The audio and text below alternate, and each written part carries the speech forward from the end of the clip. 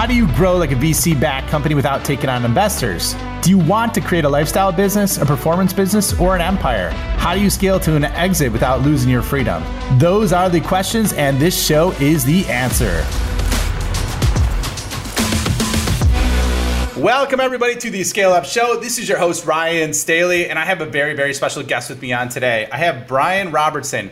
Brian is the CEO and founder of VisiQuate. He's actually been a 3-time founder, one with a consulting company and then 2 SaaS companies he founded. And then for nearly 3 decades, Brian's been leading the use of advanced analytics to disrupt economics and enhancing quality of healthcare. Brian, happy to have you on the show, man. Yeah. Hey, thanks, Ryan. I really appreciate it. It's been great to get to know you. Yeah, this is the first time, I think, on the history of the Scale Up Show where the pre-show might actually eclipse the actual show of recording time. So Brian and I were jamming before, and then we had a good time. So a little bit long.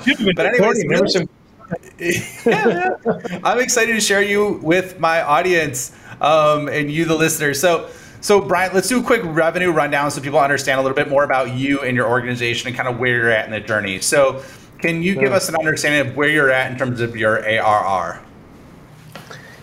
Yeah, so we just passed the 30 million AR mark last year. So very excited. And by the way, had really proud of our team and what they accomplished during COVID. It was hard to fill the funnel because we're a very trade show centric, in a very trade show centric, and got to always be meeting new people. But team did an amazing job and hit numbers, exceeded numbers, and managed to keep recruiting and building muscle. So very excited. We're on the path now to 40 to 50% growth per year because we raised capital last year as well. So spent a lot of time in our startup years, getting the foundation of what we wanted to accomplish from a technology platform. Wanted to have really high quality, what we call cornerstone clients, marquee clients, really build the VisiQuate brand and reputation. All of our people are amazing and they all have stellar reputations themselves, but together we wanted to really have that sort of VisiQuate branded reputation stand on its own. And before we raised the big capital dollars, and we have a phenomenal partner now, Sixth Street Capital. So there's gas in the tank, and just, very exciting because we can kind of take all the methods from founders and executive selling. And then we've had a small sales team of about 4 people for the last 2 years, and they're hitting an amazing stride again, even despite COVID. And so now, taking that model and growing it and really expanding. I mean, in our industry, in healthcare, just in the United States, you got to cover the map, right? So now it's just getting the word out. Stop being the best kept secret. More shots at goal. People know us, but people don't know us. So it's a fun time at the company right now, though. I'll tell you, I'm so excited for where we are in our evolution, and just the passion and the energy and enthusiasm of everybody in the company right now that's addicted to, hey, how do you help clients move the needle with advanced analytics, right? The notion of data's the new oil kind of stuff. That's our life. So I love that. And I've never really heard it expressed that way. That data is the new oil. But totally makes sense. Congrats on your round of funding. Was that the first time you took funding last year? We founded the company with seed and angels and did some VC about 5-6 years in, but lighter weight VC. Wanted to kind of bootstrap and build it on the backs of contracts and, really hunker down. And then hit that mark where it's easier to raise capital when you've hit certain thresholds, right? So, right. It's a lot easier when you get over 20 and you've de-risked and you've got case studies and happy referenceable clients. And So we were wanting at various points and considering raising, but it was like it was never the sweet spot in our mind. Like it's like, no, let's close a few more deals. Let's get a few more case studies behind our belt. And so when I reflect back on it, there's times where I wish I would have done it sooner, but that's, you can spend a lot of time thinking about that. We are where we are, and we're super stoked and, ready to kick butt and take names. That's awesome. So big year, plowed through COVID, 40 to 50% growth, massive funding round. What's your go-to-market strategy? It's really, we're focused on, in our world, there's about 800 logos. So we're an account-based marketing, highly focused, targeted. And while there's 800 providers, we sell to the provider side of healthcare, there's the top 200 classic Pareto principle. Mm-hmm. So it's really, our biz development folks, have a book of 50 to 60 accounts, and their goal is to have, total command, what I call total command, really know each of those clients. Where are they in their journey? Are they growing through merger and acquisition? Do they have centers of excellence? Who's on the board? What are their strategic imperatives? Like, where can we help them in operational effectiveness? So we're very different than like shotgun type strategies. It's more targeted, really get to know your clients, and of course it's spread across the map. So we have, a variety of sales regions, but we're more focused on where people have relationships, because it's all about relationship equity and trust. We have long, complex sales cycles. So if you start with, with some relationship trusted advisor credibility, then it's easier to showcase and illustrate, our offerings. Yeah. I mean, I live the life and what you're talking about, and if you're selling and taking down those big contracts, there's the biggest fear that people have is making the wrong decision and getting fired, right? So building out that trust is hyper critical, and there's so many amazing byproducts of it, though. Just the people you meet, the referrals you get, and the growth once you get in there. So excited to dig into that a little bit deeper. How big is your team? Right now we have about 10 and growing.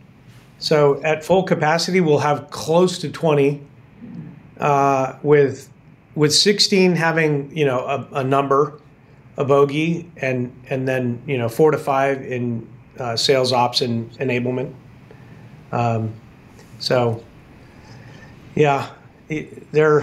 That's what it takes to kind of cover the map, right?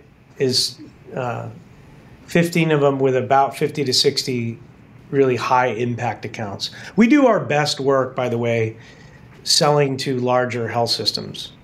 Effectively we run, there's so many words to describe what we do, but we're like I try to simplify it, fully managed service, but it's an expert-based service, because it's really hard to do advanced analytics.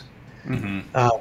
Just taking all of the disparate silos of information, normalizing, cleansing, curating that data before you do anything to it, from a visualization standpoint or workflow. So I tell people, if you really want to move the needle on analytics, it's not for the faint of heart, and you should partner. Because we have everybody on the team, is an expert at what they do.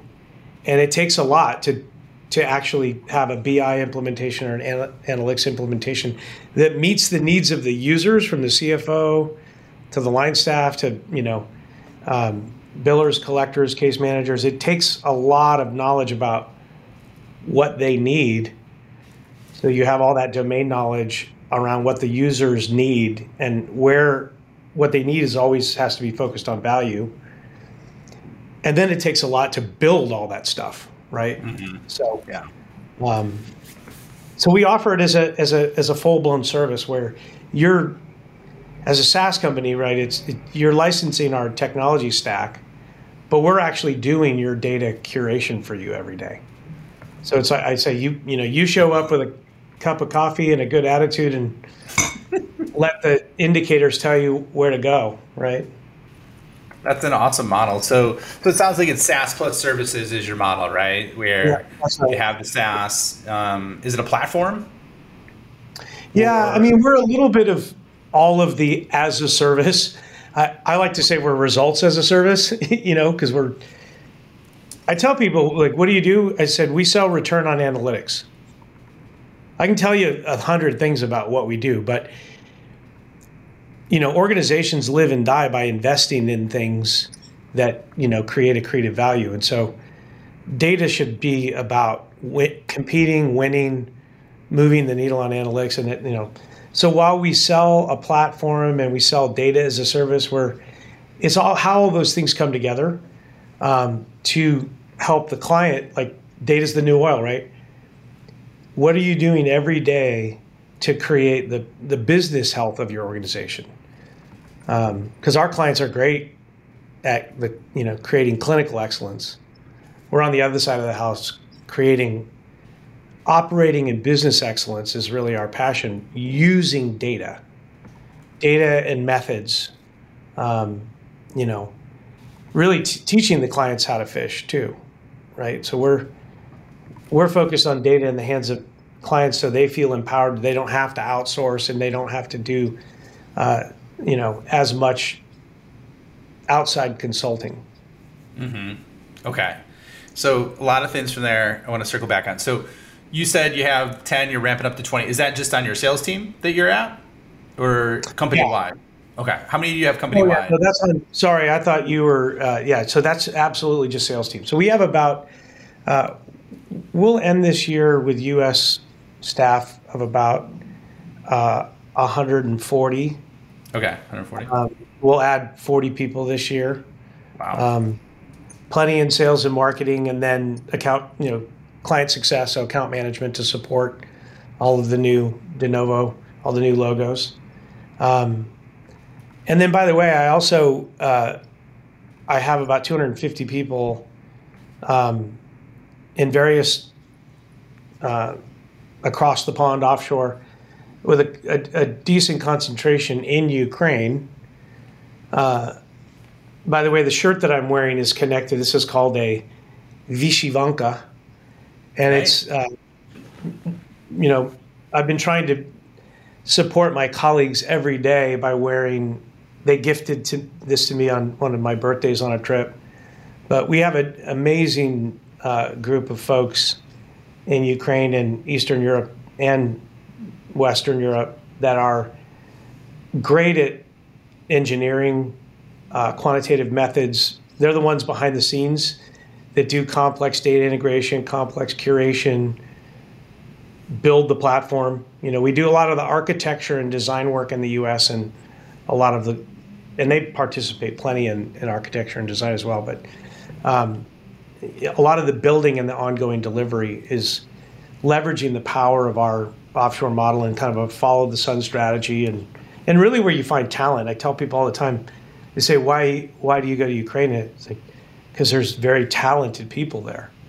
If you want developers that are gifted in math and applied mathematics, and many of them are also musicians, so they bring that great left brain, right brain balance to the equation. Not to mention the whole world right now is seeing what I've always called the magic of Ukraine, or the magic of Ukrainians, right? They have just amazing spirit and passion and strength and pride in what they do, everything they do. We're seeing that play out in very unfortunate circumstances on the world stage. But at the same time, I have a lot of people that are now saying, I think I understand why you've been going to Ukraine. Those people are amazing. That's awesome. Yeah. I mean, not awesome with what's going on with them, but I mean, I think it's amazing your level of support. And if you're listening, Brian is wearing the outfit, which looks pretty cool, man. I think I might have to get one of those myself. It's got there's tassels. The tassels come for free, but it looks worldly. I mean, I think it's amazing support for your team that you're doing that, and just kind of speaks to the tragedy and what's happening over there. And it's funny because I haven't had a lot of experience with. I don't think I've had any experience with Ukrainian people, but it sounds like a beautiful culture, beautiful people.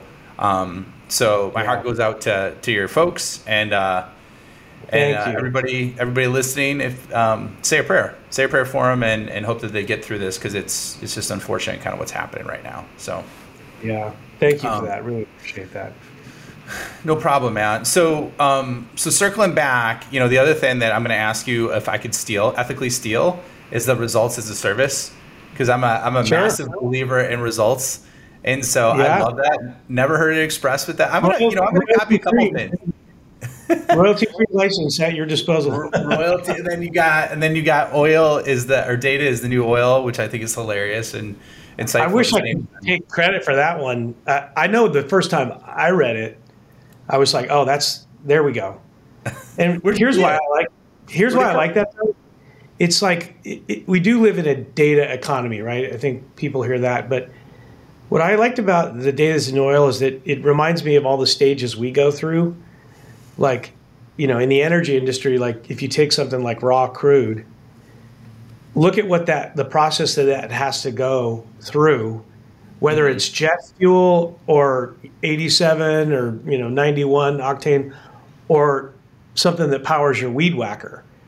The refining process, there's so many parallels to the data world. We take all this complex data that's so raw, and it has to go through so many layers of refinement to be truly actionable, to be meaningful, not just a pretty dashboard, but something that's got leading indicators that tell you where the business is and what you need to do to be more effective. So, we do live in a world of buzzwords and corporate, BS bingo, but I don't know, that one I'm hanging on to. No, I think you run with that, man. So let's talk about your journey here. How did you get to this point? It sounds like you had the consulting business you started and then 2 SaaS companies. Was that foundational to you becoming who you are today, or can you walk us through that a little bit? Yeah, sure. Well, early in my career, I was, sort of raised and trained in a consulting environment in the healthcare industry. Just kind of fell into it.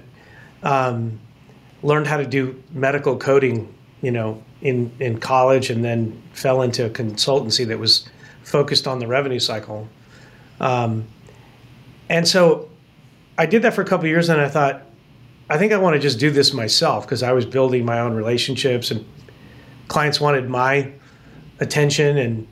And so I started building my own team and hung a shingle. And, I was in my 20s and already having kids. And, it's like, okay, it's time I got bills to pay and kids to get through college. And so it's time to become a serious adult here. So had a lot of fun for goodness, like 5-6 years, traveling, to places far and wide. You get something done, and a CFO or a VP of revenue cycle tells their friend, and our goal was always to go in and do something very impactful in 3 months, 6 months, 1 year, and then train them. We didn't want to just always turn the crank.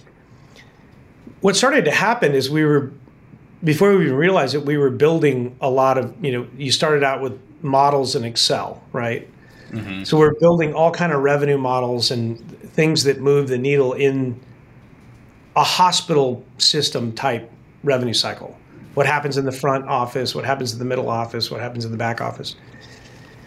And then those spread marts or spreadsheets, back then start evolving more and more into an application. Then it became, we should use Microsoft Access and build this into an application, have a front end and have buttons that guide the user.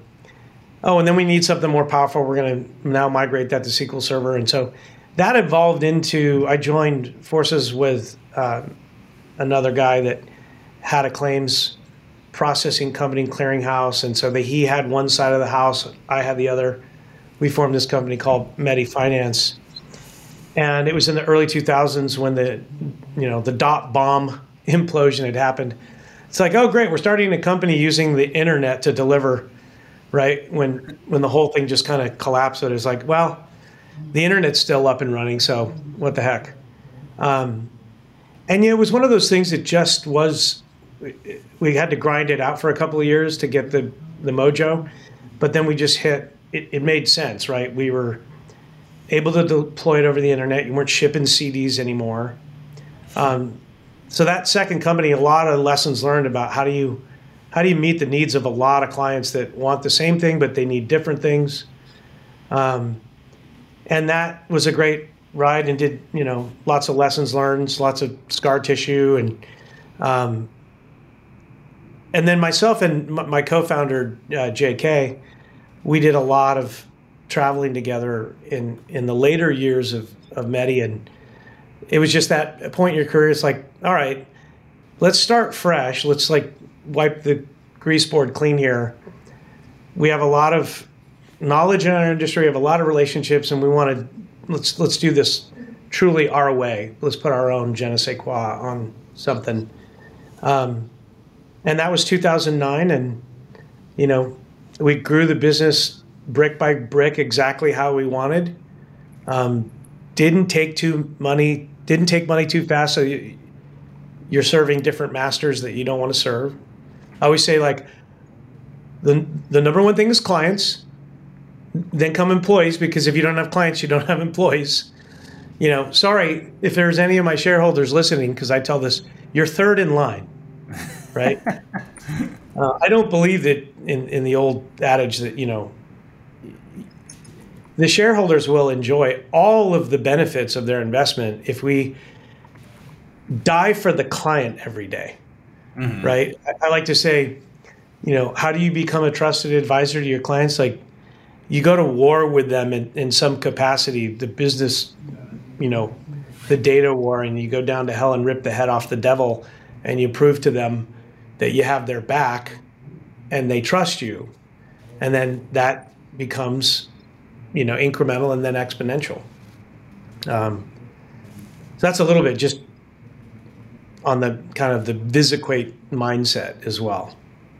Yeah, I love that. And that's so true too. I mean, because you're dealing with big, hairy, complex problems, so it takes a lot for people to probably trust what you're doing. Which is why the sales cycle takes so long, right? Because there's that lack of trust. Data is hyper valuable.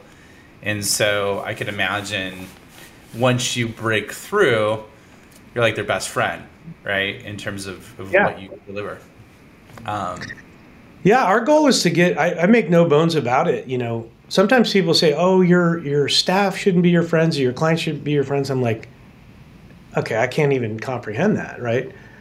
Our goal is to get on their Christmas card list, right? And so I'm, go around the table of our staff and we're on a lot of Christmas card lists because it's trust, and trusts turn into friendships. And, it's, to me, it's, especially if you're doing complex enterprise selling. Oh yeah.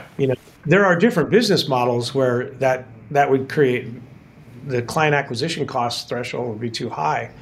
But when you're doing complex enterprise sales and you're in for the long haul, you're not doing situational gimmicks or investing, or you're creating true value for people that are going to be around for a while and always need your help. Yeah, that's, I mean, you nailed it on the head right there. I love that, the get on the Christmas card list. One of the relationship ranking categories that I have when I'm working. I should say holiday card list though. Holiday card. Yeah, that's right. Holiday card list. The other is I have people rank throughout the sales process when they're developing these relationships, ranking on a scale of 1 through 5. 1 is that person individually won't meet with you outside a group meeting, that being the worst, right? And 5 being the best, where you get invited to their kid's birthday party, right? Yeah. Or something like that, Something like that. Yeah. which is right in a line with the holiday card list. So I love that. So talk to me. I mean, you started in 2009. You grew business brick by brick. In terms of growing revenue, what do you think? What was your framework that really accelerated revenue and changed the game for you in terms of your growth? Yeah, it's a lot of things, but I'll probably go back to, it is all about I call it relationship equity. And that trust that you build with, healthcare is big, but it's also small, right? Mm-hmm. We always joke that, healthcare is now approaching 20% of the economy. But in the provider side of healthcare and then in the revenue cycle, and it's a small, chummy cottage style industry. So, in our case, and I think this is because of enterprise selling versus there's not a lot of methods that we use to get to the next level. There's not, it wasn't how we brought together our systems, where lead gen and, the flywheel for all the things that I think more broader go-to-market strategies, have to be better at. In our case, it's really, we try to hire people that, yes, have a Rolodex, but I never liked that term. How big is your Rolodex? I said, we all have a Rolodex if we've been in this industry. Who are the 3 to 5 people that would say you have their back, you've always had their back, you have created massive value for them, mm-hmm. and they now trust you because you created massive value, right? So one of the things I just despise, I can't overcome it in many cases. I cannot stand being called a vendor. It makes my, and people in the industry say, well, we seek to have partners, not vendors, and half of them are being authentic and the other half are not. But that's what we're focused on. We're focused on relationships that if I hire sales individuals or business development people that have, let's just even use, logical numbers. They've got 50 quality people in their Rolodex. Mm-hmm. But what are the 3 to 5 that really trust you so that you can get some victories on the board early? Because mm-hmm. if you get victories on the board early, VisitQuate's a team sport too. Like once we get a client on, we die to make them happy and trust us, right? Then that breeds momentum and confidence. Mm-hmm. So it's like, call in some favors, say, trust me on this. We'll crawl, walk, run, right? But that's gonna get the snowball rolling, and then it's when all the snowballs are running that's where we can now sort of scale what we're doing. So it really is about relationship equity, which also is, are you likable and fun at the same time that you're serious and focused? Are you good at what you do, but are you fun to be around, and are you likable? Mm-hmm. And I think, our culture, we kind of overinvest and look for that. I mean, we meet a lot of very talented people on paper. Pedigree, experience, very impressive. Can I swear on your show? Oh, hell yeah. Okay. What a rip. I have a rule: no bozos and no assholes. There you go.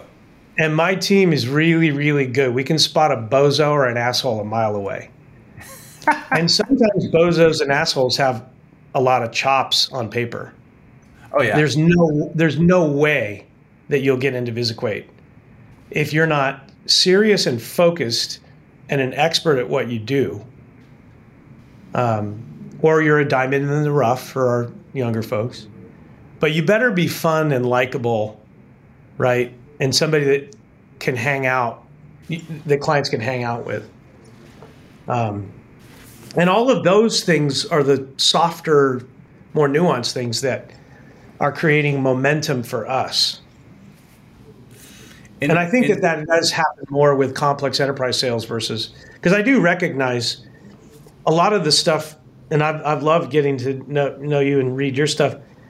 A lot of that stuff is very, very important for anybody, but if you're doing, lower ticket and broader market, right? If you're selling to 10,000 people versus 800, then you better have great, well-balanced process. You better have a lot of arrows in the quiver. You need every edge you can get. In our case, we appreciate and have those things, but it's really about relationship power in our world. Because I don't know. I don't know if cold calling, I don't know if cold calling in our industry works. If it happens, I think it's more based on luck. Some of my staff will spar with me on that, but. Mm-hmm. Well, then, and I love that framework. And so 2 follow-up questions to that. And I know we're getting close on time, so I want to be sensitive to that. One, how do you attract those people that have those 3 to 5, strong relationships? So that's my first question. And then after you answer that, once they, I don't want to say blow through, but once they execute on those 3 to 5, what do you, or how do they keep executing once they get past those relationships? Yeah, I think it's just they're very involved, obviously, in the sale itself. Mm-hmm.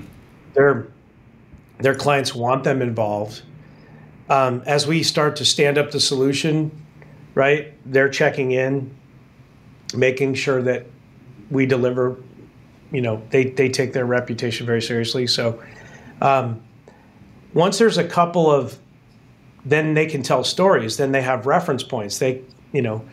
The goal is to get, one of our sayings is try to get VisiQuate paid for in the training session.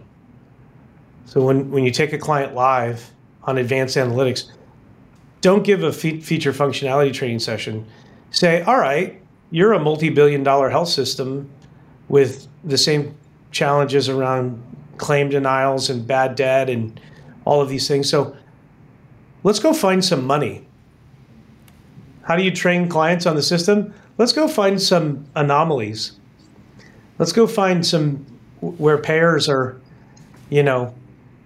slow paying or not paying, or where you have to get your house in order. Mm-hmm. And then so that kind of, when you're doing things with data, the power of data is once they get it's one of those things that once you've solved problems with really good analytics, not crappy dashboards, which the world is strangling on a bunch of crappy stuff out there. But when you have the right balanced diet of leading indicators that are truly correlate to value, and the client has solved a $1 million problem, a $5 million problem, a $10 million problem, it just success breeds success kind of dynamic. So that momentum, it's back to the earlier thread. I think what they do to get to the next level is invest in that early bolus, become a value machine for that portion of your portfolio, and that will be the gift that keeps giving. So because the clients are going to say, give me some case studies, give me some reference points, right? They're going to do all that. So, okay. And do you have a big land and expand model as well? We do. Yeah. Our goal is to solve some problems in a big way around topical things, but then become a verb. So, we call it VisiQuation or even just, I got to VisiQuate. It's like Google as a verb. It's like solve a problem in a certain area and then, oh, I got another one for you guys, right? So land and expand, the goal is to have it happen organically and naturally where the client's coming up with the ideas. There's always heavy collaboration on that, but okay. We have clients that we take one data set and we solve one problem and we now run their entire enterprise data warehouse and it's hitting 20 departments. So it's very, very conducive to land and expand.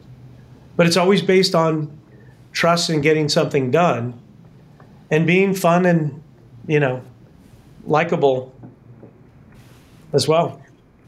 Well, I could see, I mean, just from spending the last hour with you or so, I'm sure you attract the people like yourself, which, I mean, you're very open, honest, fun to be around. So then you leverage people that have relationship equity, those 3 to 5 people that have trust, massive value, helps them get victories early, which creates momentum. And then you give them the instant win where they find money in the training session, which I absolutely love because people love fast results, and that makes it sticky. And then next thing, which you get a lot of great sound bites, man, where you go around from being topical to becoming a verb. So I love that. And then that creates more business within itself. So what happens when you're a podcast junkie, right? You get all these little. Dude, it's awesome. I gotta nail some of my like if you haven't listened to it, and he didn't go super heavy, but Myron Golden's got a lot.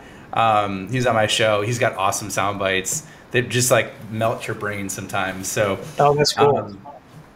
So we're just about up on time. So let me do a quick founder fire, and then we'll wrap things up. So who's the top founder or CEO that you follow right now that you really enjoy or appreciate? Branson's like always in my top 5, and just when I think, there's going to be some new people to take the mantle. Stylistically, I always tell people like Visiquate, we're trying to do a couple of things, the personality that Branson brings, just the style and the personality and the fun factor. Mm-hmm. It's not new ideas, right? Records and airplanes and hotels, those are not new ideas, but man, he sure makes them awesome and delivers an experience. And, in all of his books and in his own, how he embraces social media, he's just an authentic guy doing trying to make the world a better place, unafraid and unapologetic about having a lot of fun along the way. So he's always in my, I think many people on our leadership team, Apple, and always appreciate Apple because they care so much about the quality. So, delivering an experience over just, Apple versus Microsoft, we're much more Apple in the context of not just do we use Apple, but it's just that left and right brain being infused into the product, creativity and humanities. That's how we try to play from that, from a product standpoint. Mm-hmm. And then, rest in peace, Tony Hsieh. I just love how he, with Zappos, I used to say, I guess I am becoming older because we used to always refer to the Nordstrom's way. Mm-hmm. You go into they lost their way, by the way. And Zappos for me just took over that, like, because again, they do white glove service and, with the right attitude. I appreciate the Four Seasons and the Fairmont Hotel and what they bring to white glove service, but it just becomes a little bit stodgy and uppity.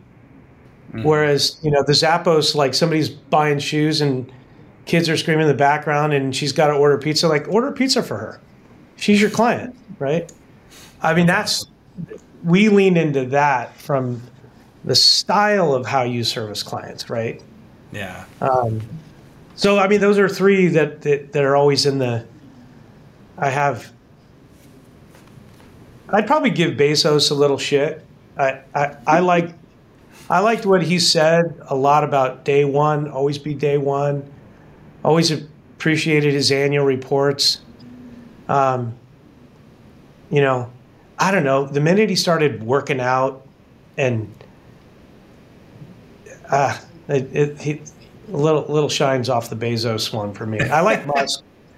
I like Musk because, we all know he's smart, but he's smart in ways that people don't give him. His EQ is off the charts, and he can read a room better than anyone.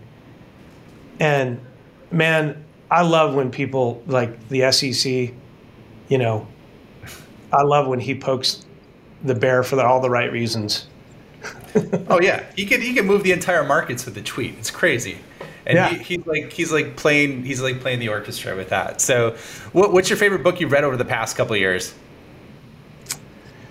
Past couple of years, The Hard Thing About Hard Things is one of my all-time favorites because it's so frickin' real about, you know,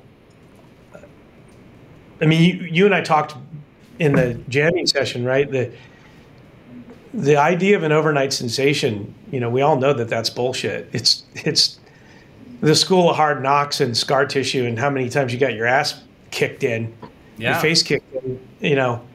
And I find Ben Horowitz, you know, when he was building his company before Andreessen Horowitz, it's refreshing when a guy like, and I always recommend people, I've read the book, but listen to the book. What a great book to listen to, like on a 4-hour drive, you know. Because it's just raw and it's what really happens. You know, how do you become successful? Like, it's 2% about your idea and 98% about sweat and getting your face kicked in and, you know, classic, all the get back on the horse, all that stuff. But his storytelling is just so like, you know, it's either stuff that you can relate to and be empathetic, or it's stuff that may happen to you that you can get prepared for. So truth be told, I own the book, but I have not read it yet. So your little riff on it just made me, it's moving up the charts now. I got to listen to it. I'll get it on Audible. So.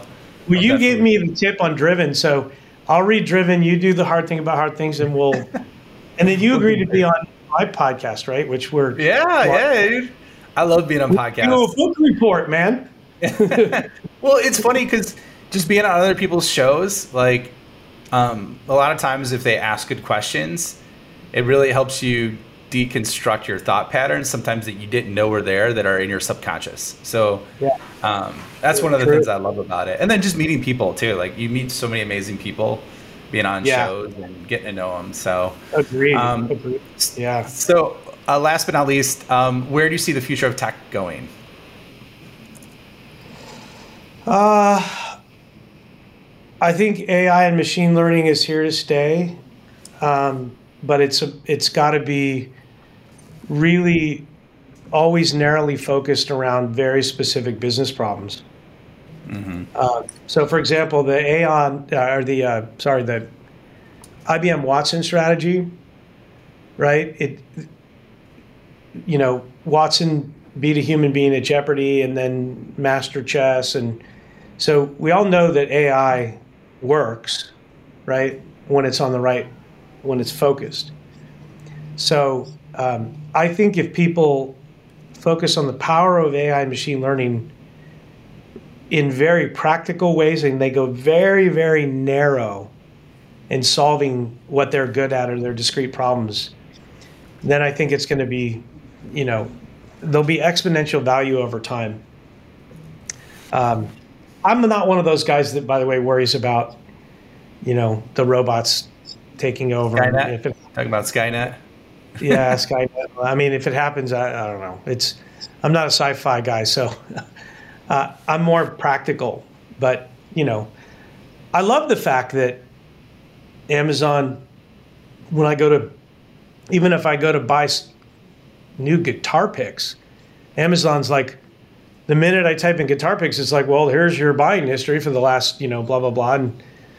And so I love the power of AI, machine learning, everything surrounding that to deliver good value. Mm-hmm. Excellent. Yeah, that's great insight.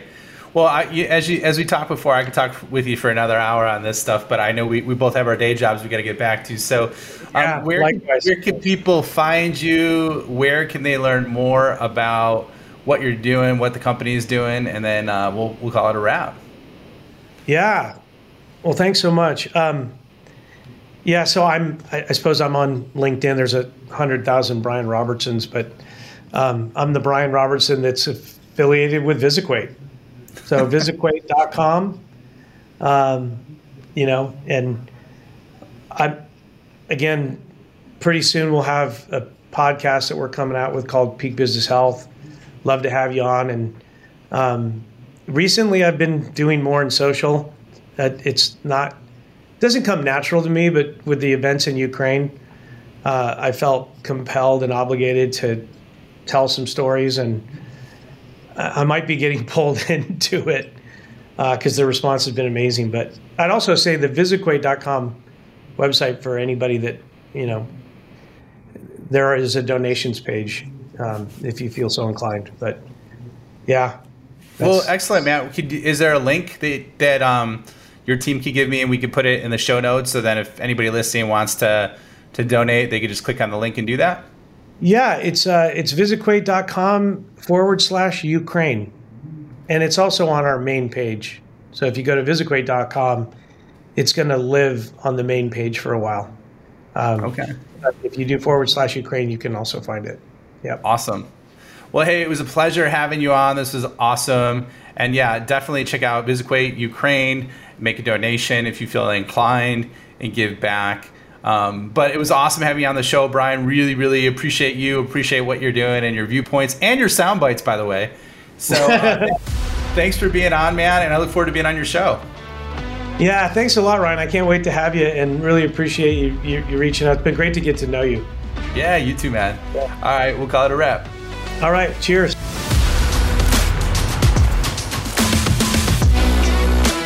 Thank you for checking out the Scale Up Show.